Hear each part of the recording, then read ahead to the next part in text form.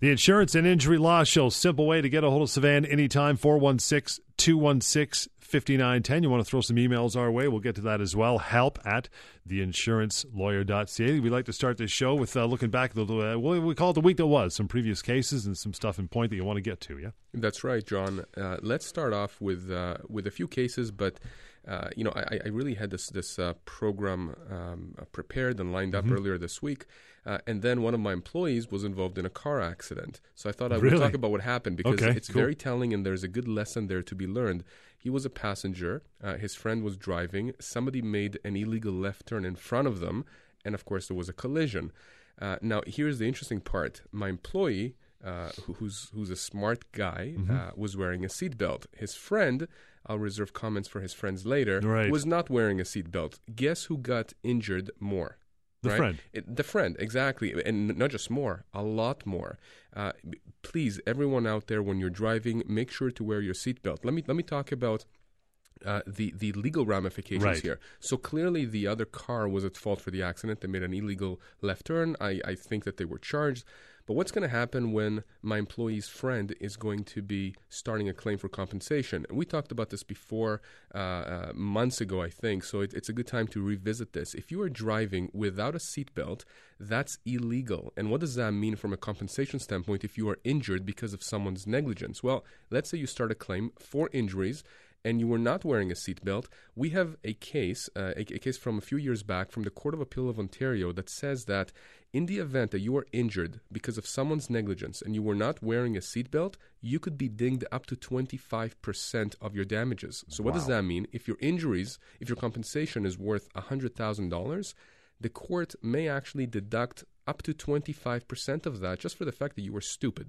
Okay, very, very important. So not only should you just wear a seatbelt because it's common sense, and of course it could save your life. And by the way, John, I can speak from personal experience. My grandmother, when I was very young, when I was a toddler, actually got killed because my grandfather got into an accident, single car collision. She wasn't wearing a seatbelt. She was ejected from the car and she was killed instantaneously. Jeez, so this affects me on a personal level, but I can tell you from a legal standpoint, just from doing this on the defense and on the plaintiff side, if you are not wearing a seatbelt, you are injured. Someone else can be 100% responsible for your injuries. You are going to be dinged a certain amount, a percentage point, meaning money you're not going to collect because you were stupid in not wearing a seatbelt. I'm surprised it's only 25%, to be honest. Yeah, I'm surprised as well, but that's the cap that we have at this point. And, maybe that's going to change at some point in the future. But the point is that there are legal ramifications. This is going to affect you in your pocket, not to mention, obviously, the injuries or the death that could ensue as a result of you not wearing a seatbelt. It won't affect your employee because he was wearing a seatbelt, so he's okay, right? That's right. My employee, if he chooses to start a claim, I don't think his injuries are that severe anyway, so I'm not sure if we're going to actually do anything. But his friend, it certainly seems like he's going to be entitled to compensation based on what I've heard in terms of his injuries. But I can tell you right now, it's going to come out that he wasn't wearing a seatbelt. It's probably going to be in the police report and the ambulance report. You can't hide that fact. Yeah. And in fact, oftentimes, we can have experts giving opinions. Like you can't say I was wearing a seatbelt when you were not, because you can see certain injuries. You can see certain markings on you if you're wearing a seatbelt. Yeah. So, you can't hide that, and it's going to come back and bite you in the butt. Mm-hmm. Okay, what else you got? All right, so let's talk about the other cases that I was actually going to speak about. So one of them involves an email that I received from a lady by the name of Tammy, and I'm going to read quickly her email to me. She sent me this email about a week ago. She's 49 years old. She's from Brampton, and here's what she wrote. She says, "I was driving home today listening to your show on AM 640, and it was like you were sitting next to me telling me to finally do something." I'm literally reading this verbatim. "I had slipped in the parking lot of a local McDonald's, and I landed on my knees. I tried to break the impact with my hands, but my right wrist only took some of the impact. I've been in complete and constant pain since. My right knee on cold, damp days is much worse. Since the fall, I find that there are many things that I used to do and consider normal that now I struggle with. If I'm bending to pick up something or to clean and I need to get back up on my feet, I have to get to a table or a bedside to help pull myself up. I had bad bruising and I fell, and I have pictures of the bruising as well as of the icy parking lot." So that's nice. A good thing. Okay, Smart. So she got that. And here's what she wrote in addition, I've just recently resigned from my part-time job as the pain with work boots put too much strain on my knees. I still continue to work full-time as I have a mortgage and I can't afford not to work. Of course. Okay. So, and she keeps writing a few more things, but let me analyze the case as it is. First of all, very good thing for you, Tammy, for contacting me in the first place, because I can give you an opinion, and I've contacted her and we're in communication now. Very important that she took photographs of the icy sidewalk where she fell. Now, here's the problem.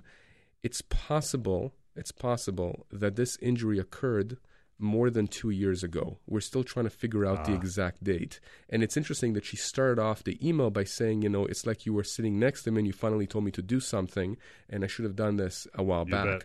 Well, I'll tell you this, John. If Tammy's slip and fall happened more than 2 years ago, it's going to be virtually impossible to start a claim. There are exceptions to the 2-year limitation period. But if you are out there, you were injured, you know someone who was injured, you have a family member, a friend, whatnot, if you wait too long, you are not going to be able to advance a claim. And 2 years your window, yeah? You got it. Yeah, 2 years is the window. Again, there are exceptions, but you do not want to have to argue those exceptions. Yeah, absolutely. Because as soon as you have to argue those, there's a possibility you're not going to be able to be successful, to get compensation. So, we're in communication with Tammy. We're going to try and figure out if we can help her. But, how crucial it is and how apropos it is, that we're talking about this every week. And here you have someone who finally decided to do something. Clearly, she had to resign from her part-time job. So she's going to be losing money now. I'm assuming here that she was working full-time and part-time. So now that she's only working full-time, not the part-time, she's losing money on a weekly basis, on a monthly basis. That's compensable against the at-fault party, whoever maintained the area of the fall. So, very important people out there to understand, don't wait. By waiting, you could be prejudicing your claim. You could be in a situation where you're not going to recover money that is legally owed to you. Okay?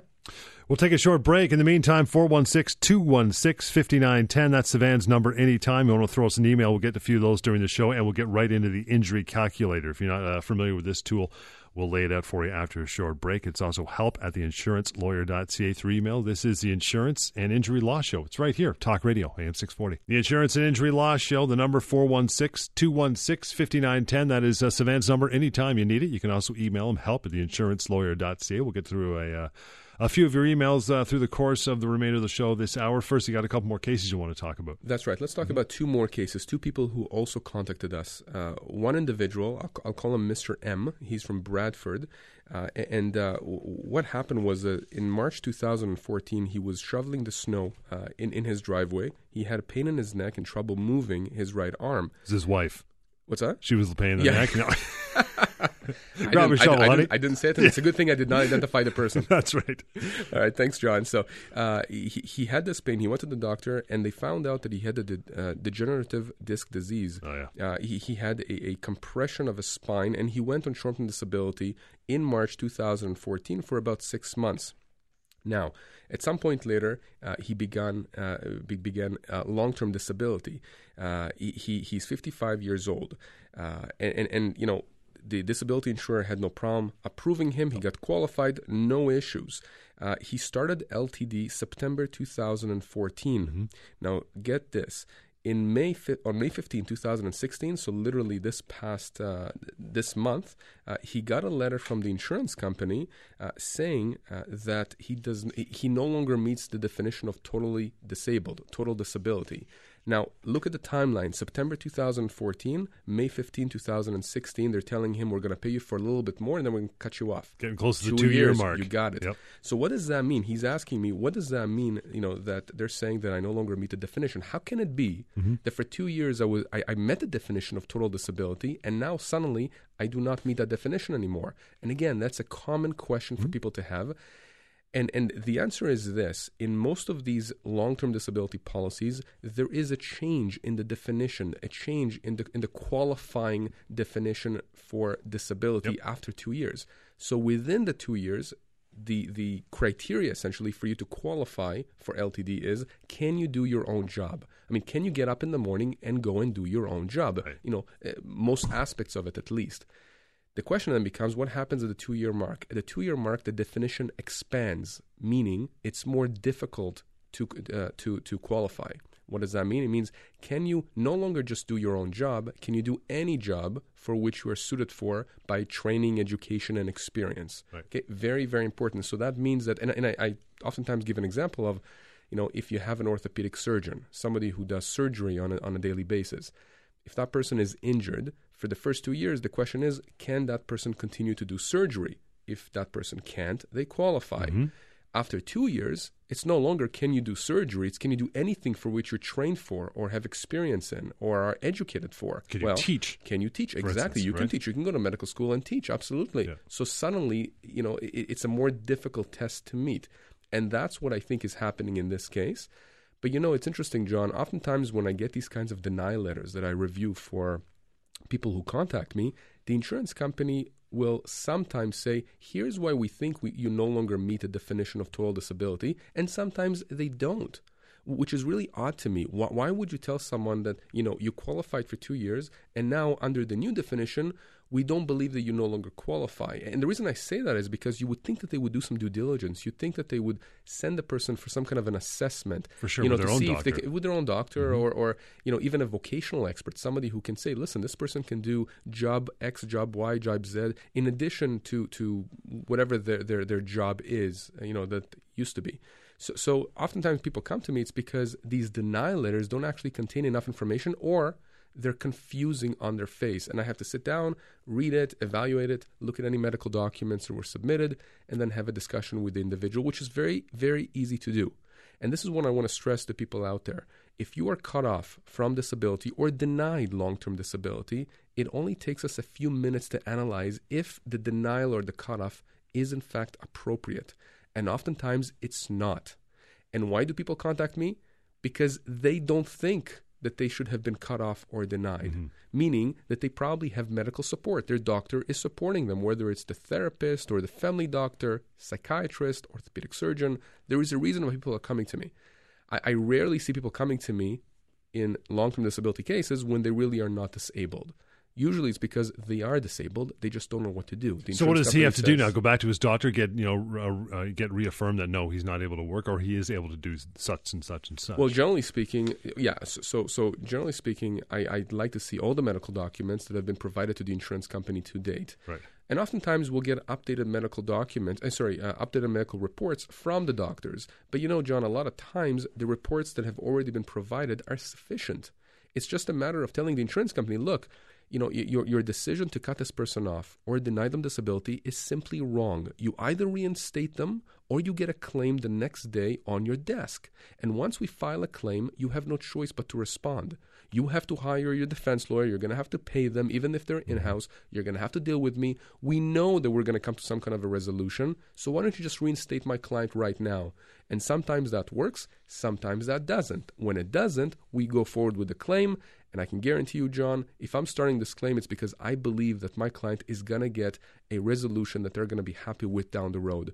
And it's almost never failed. I say almost because nothing is guaranteed. Mm-hmm. But you know what? If I'm telling you have a claim, I'm probably 90 to 99% sure that you have a claim. So it's your decision if you want to proceed with it or not, or you want to give the insurance company a nice gift and just let them keep the money that's owed to you. Because it's going to end up being more costly for them in the long run if they got to get their own legal team in the running and everything. Right? Absolutely. Let me tell you actually a side story on that point. There was a gentleman that had contacted us. This was about a year ago or so.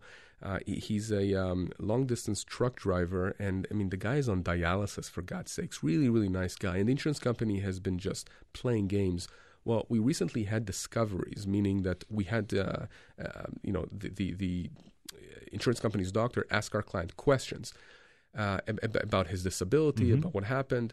And get this, after our client's discovery, the insurance company's lawyer immediately started engaging my associate who attended the discovery.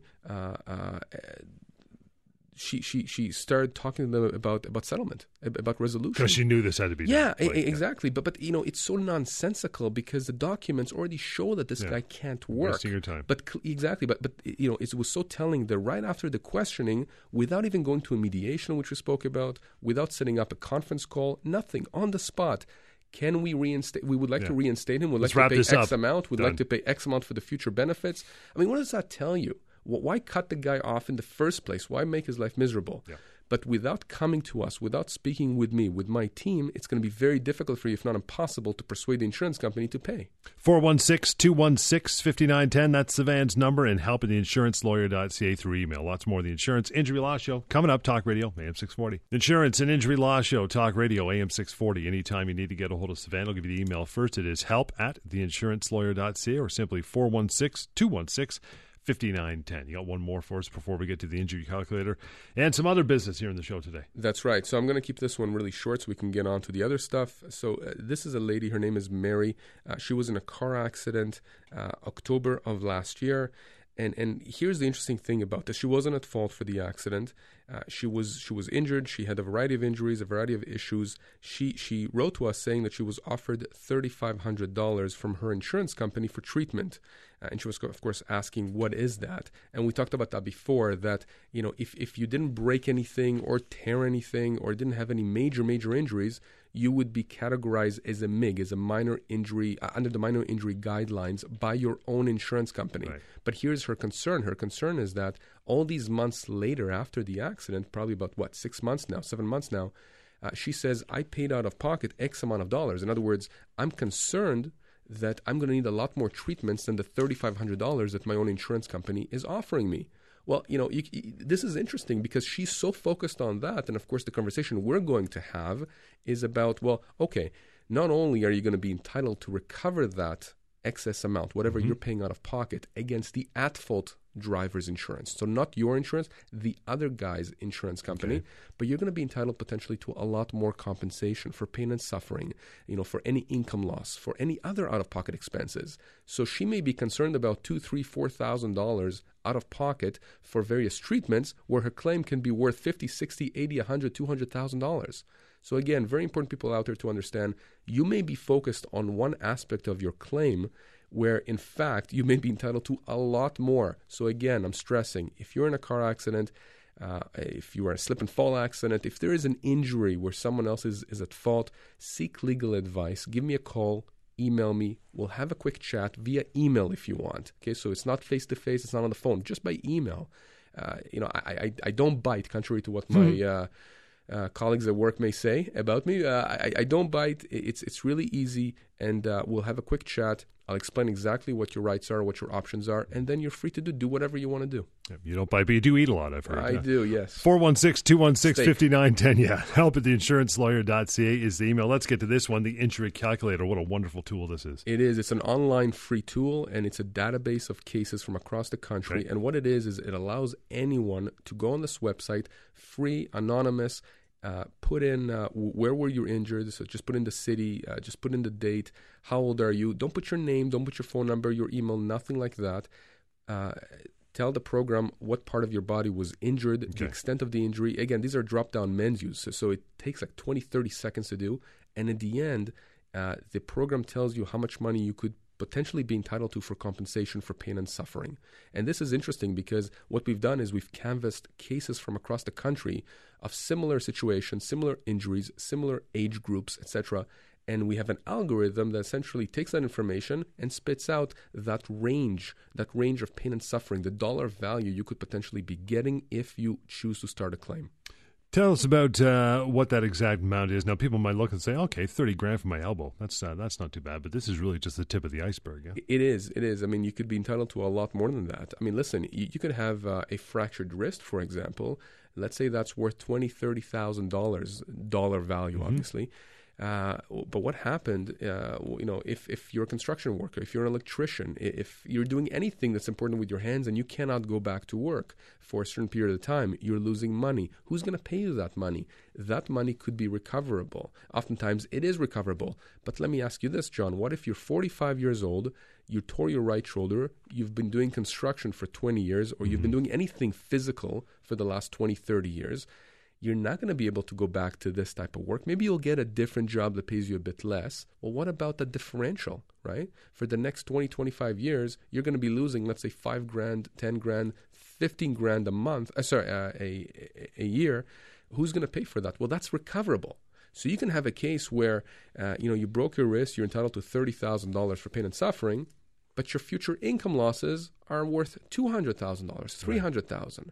Very, very important to understand that this program that I've created allows you to calculate your pain and suffering only. It's impossible to create a program that tells you how much you're going to be entitled for other things. Too many factors. Because there are too many factors. It's very case specific, which is why it's very important to consult with a lawyer. So that's why in the program, when you get that amount at the end, if you want to proceed further, if you want me to assess your case specifically, me personally, there is a button there you can click, and then you can email me directly your information that you've inputted. If you don't click that button, it's as though you've never been on the website. I have no idea, who used the website. All I know statistically is that a ton of people go to it because, we know that a lot of people click on the website and use it, but I have no idea who is using it unless they contact me. So if it's a severe, I've gone through the program. I know what I'm able to get through compensation, say for lower back injury. Say that injury's got to the point where I'm going to need someone to come do my laundry or cut my grass or do stuff like that around the house. Can I also claim stuff like that? Yes, you can. And of course, it depends if we're talking about a car accident versus a slip and fall. But generally speaking, yes, that's called an out-of-pocket expense. So, for example, if you have a friend that's cutting your lawn now or doing, shoveling snow, someone coming to your household helping you 3 hours a week, 3 hours a day with cleaning, etc., very important to keep notes. Even if you're not paying the individual right now, let's say it's a friend, but you have a claim that's ongoing or you want to start a claim for compensation, have some kind of documentation that confirms that you're going to pay that person at some point in the future. In other words, there is an IOU here. Oh, okay. Because then that becomes an out-of-pocket expense. It hasn't been incurred yet, but it's something we can claim for the future when we actually pursue your claim. So very, very important. And again, even how you pursue these out-of-pocket expenses is important because, when I was doing defense work, working for insurance companies, oftentimes I would see lawyers miss out when they represent clients, miss out on huge amounts that their clients would be entitled to for out-of-pocket expense. They would focus on income loss. They would be focused on pain and suffering, but they wouldn't be focused on major expenses, renovations around the home that the person was undertaking before the accident. We'll take a few emails when we come back from a short break. The number to get a hold of Sivan anytime, 416-216-5910. Email that I mentioned, that address is help@theinsurancelawyer.ca. This is the Insurance and Injury Law Show, Talk Radio, AM 640. The number anytime to get a hold of Sivan, 416-216-5910 and help@theinsurancelawyer.ca. We've had a bit of a conversation. In fact, a couple of the week that was emails you were talking about were about car accidents. In fact, an employee of yours was in one recently. And you mentioned a couple different terms, out-of-pocket expenses and special damages. What is that? So when we advance a claim for compensation after an accident, what we're looking at as lawyers is we have this term called head of damage. And what does that mean? It means a category, basically. So what are we claiming for when we claim for compensation for injuries? We claim for pain and suffering. We claim for income loss. We claim for a possible impact on the person's competitive advantage in the workforce. So in other words, the person is not as competitive now. So they're not necessarily losing income, but they're not as competitive as other people in their position because they're disabled at this point. Right. We're looking at future care. Perhaps they need rehabilitation treatments, things that are not covered by insurance that they're going to have to expend out of pocket. So we also have a category called special damages, out-of-pocket expenses. And let me tell you about a few cases that I've had in the past, and I have actually one ongoing right now, where we're going to be advancing that claim, and it's more than just a few bucks. One in particular was a few years ago, was a guy who was a construction worker, and he was in a head-on collision, tore his right shoulder. Now, here's the interesting part. At the time of the accident, he was in the process of completing renovations to his basement. And what we did is we went to his house with a videographer, and we actually did a little bit of a video and took some photos showing how a quarter of his basement was done and the other 3/4 were not done. And what we did is we got contractors to come in to estimate how much it's going to cost to complete the job. Nice. So we're not talking about the actual material, things that he would have incurred anyways. We're talking about the actual work that he did. And we advanced that as part of the claim. And we got, I think, about 3 estimates. And I believe that the average was around $20,000 or so to complete the work. And we advanced that and we said, why is it that our client who now is unable to do it should not be compensated for that? And guess what? I had a very senior defense lawyer on the other side who said, I agree with you. And my client was compensated in addition to the other heads of damage, to pain and suffering, to income loss, etc. He was also compensated for the fact that someone was going to have to come in. He was going to have to pay someone to complete his basement. So again, you're talking about an out-of-pocket expense that is in the 5 figures. I mean, it's substantial. And in fact, I have a client right now, a very good friend of mine, who, as a result of an ankle injury, had to essentially redo the front steps, the porch in his house, because he had to put railings. Yep. And the previous steps, did not allow him to put the railings. So again, you're talking about a job that cost, I think, $15,000 or so. Wow. Again, that's going to be advanced, and he's got other out-of-pocket expenses. So very important that when you incur out-of-pocket expenses, or you need to incur out-of-pocket expenses, that those are relayed to your lawyer, because your lawyer is going to have to advance that. And if the lawyer does not advance that, in my view, the lawyer is negligent, because it's another head of damage that could be significant and substantial. Yeah, most people would not even consider that basement thing. They'd just say, oh, well, I can't finish my basement. I'll have to get some other people to do it. They were not thinking of linking that to their claim. Absolutely. And not only that, imagine if the lawyer for the person who's injured tells the insurance company or the defense lawyer, this is the case. If I'm the defense lawyer, I'm saying, well, prove it to me. Well, in our case, we proved it. We didn't just provide photos. We actually did a video. And it was like a 2-minute video, but it was sufficient and it was persuasive. And there's no way that they could argue that our client was not entitled to that compensation, because he's going to have to incur that amount to have someone come in and finish the basement. And what's unique about that, or unique about your firm, is you've sat on the other side, and I'm sure you've seen cases where guys keep it quiet, but he totally could have claimed for this basement, but he's not doing it. This lawyer's not that sharp. So first of all, I've seen that happen quite a few times where lawyers did not advance those claims, but I've also seen lawyers who overreach. The example that sometimes you hear of the house that burned down, and as it happened, you had a Van Gogh painting that was in there, and you're trying to claim that. It's just stupid stuff like that. So I've seen lawyers, when I was doing defense work, claim for just ridiculous stuff as out of pockets, and what happens then is that you lose credibility. Yeah. So again, it's really important that when you have a lawyer that's advancing your case, that lawyer has credibility with the insurance company. Because if that lawyer doesn't have credibility, if that law firm is not considered to be a player in the personal injury world here in the GTA in Ontario, then the insurance company is going to be dealing with you accordingly. And you as an individual who as a lay person, you're not going to know necessarily that the lawyer that you hired is the type of lawyer that is considered to be serious. So it's very, very important to do your due diligence when you choose a law firm and a lawyer. Well, I've been working with you doing this show for a few years, you and Lior on the employment side. So, for me, it's a no-brainer if I get into an accident who I'm going to call. But how does one generally decide what lawyer to hire represent them for a case? Well, that's an excellent question as well. And it's interesting because before I went to law school years and years ago, my family was involved in litigation. One was commercial dispute and the other one was a wrongful dismissal, believe it or not. My father was fired. And we were in the same predicament. How do you find a lawyer? Right. Well, listen, you got to do your due diligence. You got to go to whoever you trust. So you got to not just look at the billboards and listen to the radio or look on TV and see, a nice flashy ad. It's more than that. You have to contact the people. You have to see if they're responsive. That's the number one thing for me, because if a law firm is responsive, it tells me that they're on the ball. It tells me they have enough staff. It tells me that they understand that everything happens quickly. It tells me that, if I'm calling them today, I'm going to get a response today, not next week, and I don't have to leave 1,500 messages. You're looking at experience. You don't want somebody, as far as I'm concerned, who just started practicing yesterday. That person can be the best person. It could be the person with the highest marks in law school, but you need somebody with experience. Now, I have experience doing defense work. I've been on the other side. And as far as I'm concerned, that's a huge advantage when I'm dealing with insurance companies. And oftentimes, when I deal with insurance companies, I actually play that card. I say, look, I understand where you're coming from. I've been there.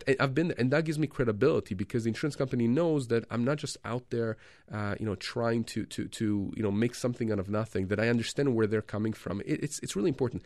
That doesn't mean that if you look for a lawyer and the lawyer hasn't done defense, that lawyer is bad. No, there are a lot of good lawyers out there who only do plaintiff work. But I'm just saying that if I'm looking for someone, I'd like someone on both sides of the fence. So, for example, if I'm looking for a tax lawyer, it'll be nice to have someone who has worked for CRA before. And understands their policies and so on and so forth. You got it. Exactly. So that's very important. So experience is very important.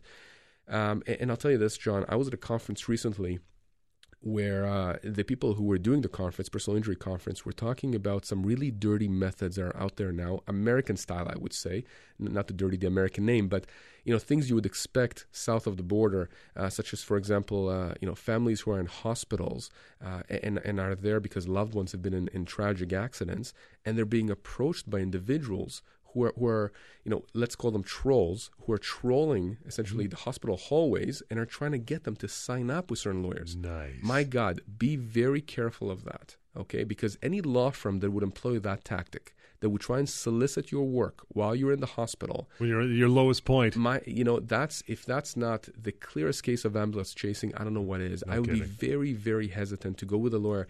I've had clients ask me to come to the hospital. And I got to tell you, John, I'll be absolutely honest with you, I feel dirty every time I do that. for sure. I mean, I do it because they've contacted me. Usually it's because I've helped someone in their family. I've helped a friend. So there's a contact point. It's not because I've asked someone to solicit for me or I've gone and solicited. This is not the movie. Remember that movie with Matt Damon? Yeah. What's it called? The Rainmaker, where Danny DeVito was going to the hospitals and leaving cards with people who are injured. I mean, a great classic movie. Paralawyer, right? Yeah. He was a paralawyer. But anyways, my point is that if you have someone soliciting like that and you come in contact with that person, I'd be very hesitant. I'd be very careful of dealing with a law firm that has sent that person. 416-216-5910 and help at theinsurancelawyer.ca. We'll get to some of your emails after we return from a short break right here at Talk Radio, AM 640. The Insurance and Injury Law Show, 416-216-5910. That is Savann's number anytime. And help at theinsurancelawyer.ca. That's the email we get from Sandra. Newmarket says, I've been on long-term disability for almost 2 years and have a good relationship with my adjuster, but she just called me this week and said that they will be cutting me off because I don't meet the new total disability definition. Here we go. She said that they cut almost everyone off at the 2-year point, and then I should be thinking about getting back to work. I was shocked to hear this. Is this common? So this is interesting, John, because I've spoken before when we started the show about that 2-year mark and this idea that people have that, they're getting cut off and is this normal? Let me answer Sandra's email with this. What I did is I just went on Google and tried to see if insurance companies have actually dealt with this issue, with this 2-year mark and this perception that everyone gets cut off after 2 years. So get this. I came across Manulife's website, and it contained the following, and I'm reading verbatim here. This is what they have. They have a question section, and this is the question on their website. I have been advised by some of my colleagues that my benefits are cut off automatically after I have been on LTD for 24 months. Is this true? This is the answer from the Manulife website. Okay. The short answer is no. This question relates to the definition of disability, which changes in many group benefits following 24 months of LTD. Your claim will be reassessed 12 months prior to the change of the definition date. The decision to continue or terminate your benefits will be based on your medical condition and the definition of disability in your LTD contract. The definition of disability changes at the 24-month point. Entitlement to LTD benefits beyond the 24 months point changes from being unable to return to your previous occupation to being able to be gainfully employed in the workforce in generally. Now, forget about the details of this answer. The mere fact that this question and answer, as I've just read it, is on Manulife, on one of the largest insurers' websites, indicates to me that this is in fact a common perception out there by people, which is borne out because a ton of people get cut off at the 2-year mark. Really, really important to understand that this is very, very common. So, Sandra, let me just turn to your email now. Now, you say you had a good relationship with your adjuster, and maybe that's the case. Maybe that's true. I'm always very careful when I deal with adjusters, and again, I've said many times that I have friends who are adjusters. Many of them are very good people, but they are working for the insurance company. They're not working for you, okay? The fact that they're telling you that you no longer meet the new definition, or you now don't meet the new definition, to get benefits beyond the 2-year mark, that doesn't mean anything. It doesn't mean that it's true. So as soon as you hear that, you should immediately be consulting someone. So in your case, Sandra, it's going to be very easy for me to assess whether or not you're going to be entitled to benefits beyond the 2-year mark. But what Sandra says is, she says that the adjuster said that they cut almost everyone off at the 2-year point. And again, it's interesting to me that that Sandra's saying this, because clearly from Manulife's own website, the fact that they have this question about, is everyone getting cut off at the 2-year mark? Right. That indicates to me that it's just so common and prevalent. So what I would tell people out there is this. If you got a letter or a phone call or an email or something from your adjuster after being a year and a half, 2 years on long-term disability, and you've been told that you no longer qualify for LTD beyond the 2-year point, don't simply take that at face value. Call me, email me. Honestly, there's no cost to this. I mean, what's the downside? If you don't do this, you're essentially giving the insurance company a gift. I mean, this is what I'm telling people. This is money that's owed to you. We're not going after an insurance company, with a magic wand. This is, the law provides for you to be able to get this compensation. But insurance companies are in the business of making money, which means that if they can cut you off and you're not going to challenge them and you walk away, they're holding a bag of money, and that bag of money belongs to you. Now, multiply that across, thousands of claims, maybe even millions of claims. Just imagine how much money is just left there that's not claimed. So if you're in that situation, if you have a family member in that situation, if you have a friend, if you know someone in that situation, urge them to call me or email me. I mean, again, what's the downside, for God's sakes? And both those numbers or both those contacts are as follows: 416-216-5910. That's the phone number anytime. It's Sivan's personal number. And help at theinsurancelawyer.ca. We'll get to a few more minutes of the show here. The Insurance and Injury Law Show, Talk Radio, AM 640. The Insurance and Injury Law Show, the number to get a hold of Sivan, very simple, 416-216-5910, and help at theinsurancelawyer.ca. Well, I got a car question for you, car accident question anyway. Shoot. So some people are injured in a car accident, they can't work, and then they go off on long-term disability, but the disability insurance cuts them off. We've been talking about that all morning. Do you need separate lawyers to deal with all these things, or can the same lawyer and same law firm do everything? That's an excellent question. In fact, my wife actually asked me that this past weekend. How about that? I don't know why. I think something came up in conversation, but the answer is that I prefer to deal with all the claims in-house. And so, we certainly have the resources, we have the expertise to be able to deal with car accidents, LTD, employment, all that kind of stuff. Because, listen, if you have multiple claims and you have multiple lawyers, it's like having too many cooks in the kitchen. That's just the reality. And I've seen situations where you have one lawyer dealing with accident benefits after an accident, one lawyer dealing with the tort claim, which is the claim against the at-fault driver, another one dealing for the LTD. I mean, can you imagine the complexities? And here's the problem. Each one of these lawyers is doing their own thing. They may or may not be talking. Yes. And the problem is that, by having 3 separate claims that are moving in different timelines, everything is slowed down. It's bogged down because everything is interdependent. These claims all stem from the disability, from the injury. It's a mess. So ideally, you want to make sure that it's the same law firm, not necessarily the same lawyer within the law firm, but the same law firm, because usually they work in teams. In our firm, we work in teams. I have a team of several lawyers, assistants, clerks. We work together. We have monthly meetings to talk about each case to make sure where it's moving, is it moving in the correct way? Do we need to do anything more at this point to move it forward, to push it forward? So very, very important to understand that if you have multiple claims like this, not just disability, even employment and a personal injury, if you can have one law firm dealing with your claims, that's ideal as far as I'm concerned, because it means that everyone is coordinated, meaning that efficiencies are there and the claims are going to be resolved much quicker than they would be otherwise with multiple lawyers. Spoke a lot on the show about long-term disability, so should people wait, or they have to wait till they're cut off before they contact you? No, I mean, listen, they can wait until they're cut off. My advice usually is this. You will see the writing on the wall most times. So, for example, like Sandra, who wrote to us saying that, she got a call from the adjuster, and the adjuster says that they're going to, cut her off. Well, at that point, she hasn't been cut off yet, but she's been told she's going to get cut off. Immediately seek legal advice if that happens. But you should also seek legal advice before that happens. So let me tell you some of the warning signs you should watch for. Listen, if the insurance company is asking you to see one of their doctors, to me, that's a warning sign. It indicates to me that they're trying to assess on their end whether or not they should continue paying you. And you want to make sure that you speak with someone on my team to understand exactly how you should be dealing with that doctor and what that means. If the insurance company is saying that they want you to try a return to work program, meaning try to get back on your feet, again, see the writing on the wall. They're setting up the claim to try and get you off benefits, perhaps cut you off, perhaps say you did not try hard enough. You want to make sure you're prepared, because really there's a power imbalance between you as a disabled person and the insurance company.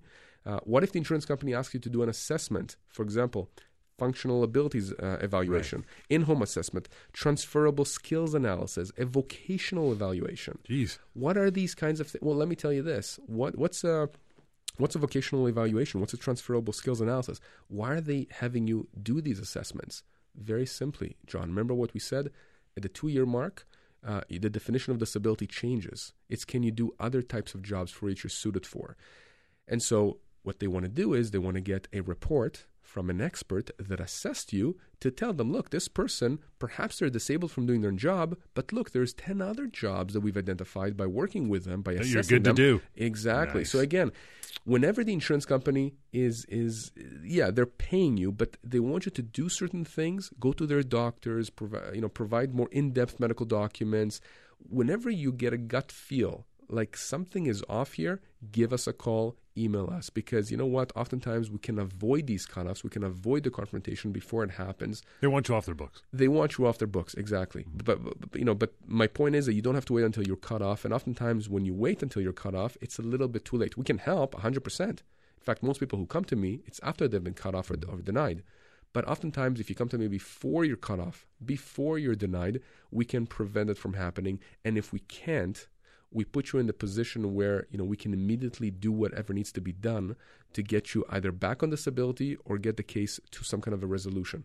416-216-5910. That's the number you want to write down. Get a hold of Savannah anytime. 416-216-5910 and help at theinsurancelawyer.ca. And check out injurycalculator.ca when you got some time. This has been the Insurance and Injury Law Show, Talk Radio, AM 640.